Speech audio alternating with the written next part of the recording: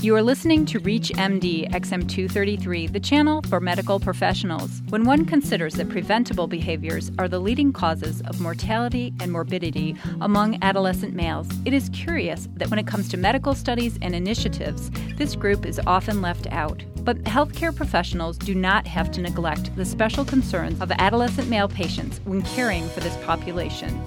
Welcome, I'm Dr. Kathleen Margolin, and joining me from Baltimore, Maryland, is my guest, Dr. Arik Marcel, Assistant Professor at the Johns Hopkins University's Department of Pediatrics and the Bloomberg School of Public Health. Welcome, Dr. Marcel. Thank you.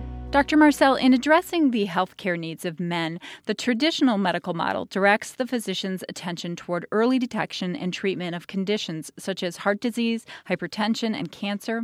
In your article, Healthcare of Adolescent Males, you state that the public health model of prevention should instead direct attention to the contributing factors that cause disease. What kinds of personal behaviors are overlooked by the traditional medical model that you believe need to be addressed in caring for male patients? The majority, like you said, of morbidity and mortality for adolescents and young adult males is due to preventable issues, and most of them are behavioral issues related to either injury, violence, substance use, reproductive health behaviors, mental health.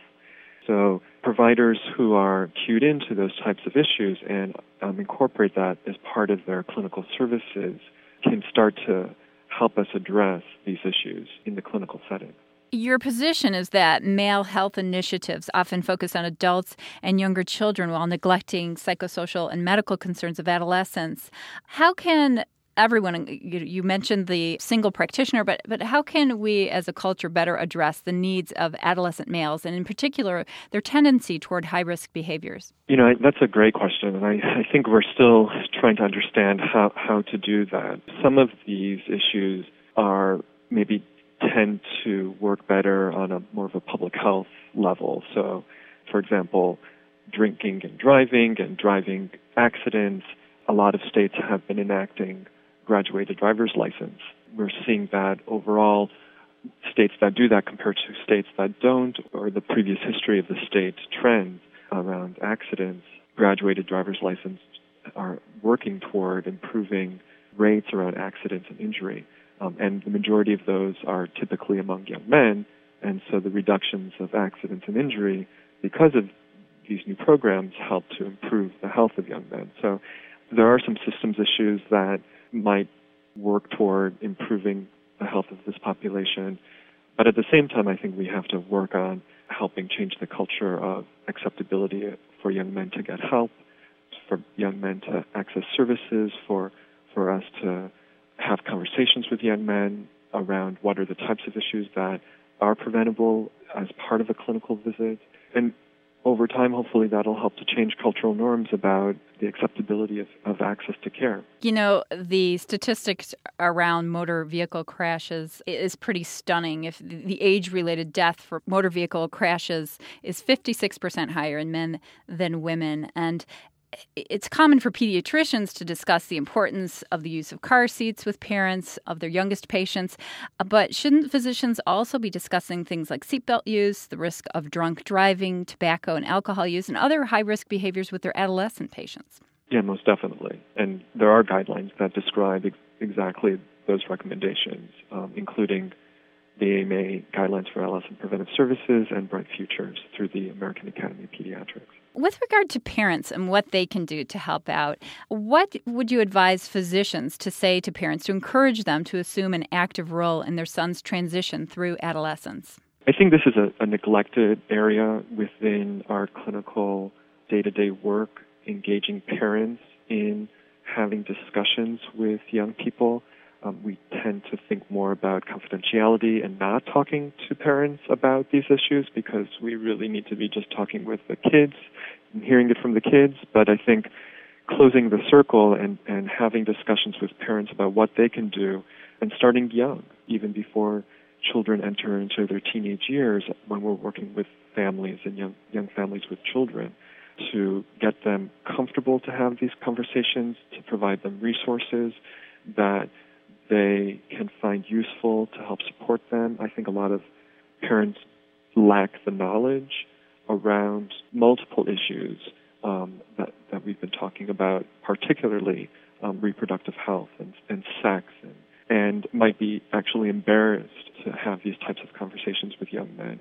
We know that moms do a better job compared to dads in talking with their children, but moms also do a much better job with their daughters than they do with their sons, and are not necessarily comfortable talking with their sons about pubertal changes and normal events for the boy that are different than what the girl experiences, and dads may not necessarily even be in the picture to have those conversations. So as providers trying to determine how to help and support parents to do this is something that we need to think about more, because I think we just don't have enough of that type of material available. You know, it's interesting that you're talking about maybe parents aren't as well informed as they could be, but it also seems like parents aren't as empowered as they could be. And somewhere along the line, confidentiality seems to have gotten in the way of empowering parents to communicate with their children about health issues, and that they are such a powerful source of information and influence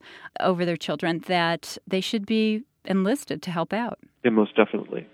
And I think there is a move, in the direction to bring parents back into the fold.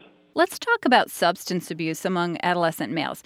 In your article entitled Physicians' Attitudes and Beliefs Concerning Alcohol Use Prevention in Adolescents, which was published in the American Journal of Preventive Medicine, you state that despite the fact that alcohol abuse is a major health problem, prevention services delivered to adolescents are inadequate. What is the prevalence and quality of alcohol prevention services that are delivered to adolescents by physicians in the U.S.? Specifically for alcohol, the proportion of physicians that are providing screening services to adolescents is about 40%, and this is based on a national random sample of pediatricians and family practitioners. And about 52% of providers were providing education to their patients. It's a little more than, at most, half of providers were doing the type of work that we were thinking about as higher quality. And this is pretty consistent as compared to other kinds of clinical preventive services delivered to adolescents related to other types of drugs, cigarettes, and also sex and sexual history and sexual risk-taking. So I think across the board, there's a number of areas that we as physicians need to be doing a better job in assessing around our adolescent patients in order to better meet their needs. A recent study by some different authors on attitudes of physicians in training toward caring for and working with patients with alcohol and drug abuse diagnoses found that a common perception was held that providing care to alcohol-abusing patients and drug-abusing patients is repetitive and detracts from the care of others. What do you make of this finding? Although I'm not familiar with that particular study, the fact that they're medical students in training and they have those perceptions and attitudes concerns me.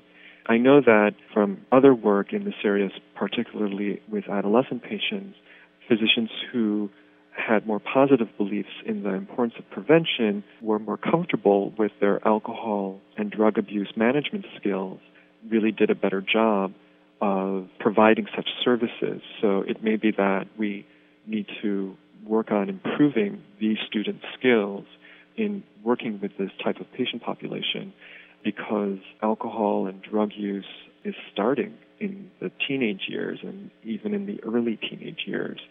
And if we don't know how to work with this young age population to prevent and or to stop using these types of substances before they're truly addicted, we're going to have a much harder time in treating them as they get older. Right. It's important to work with these young people. And also it sounds like it's important to work with young physicians.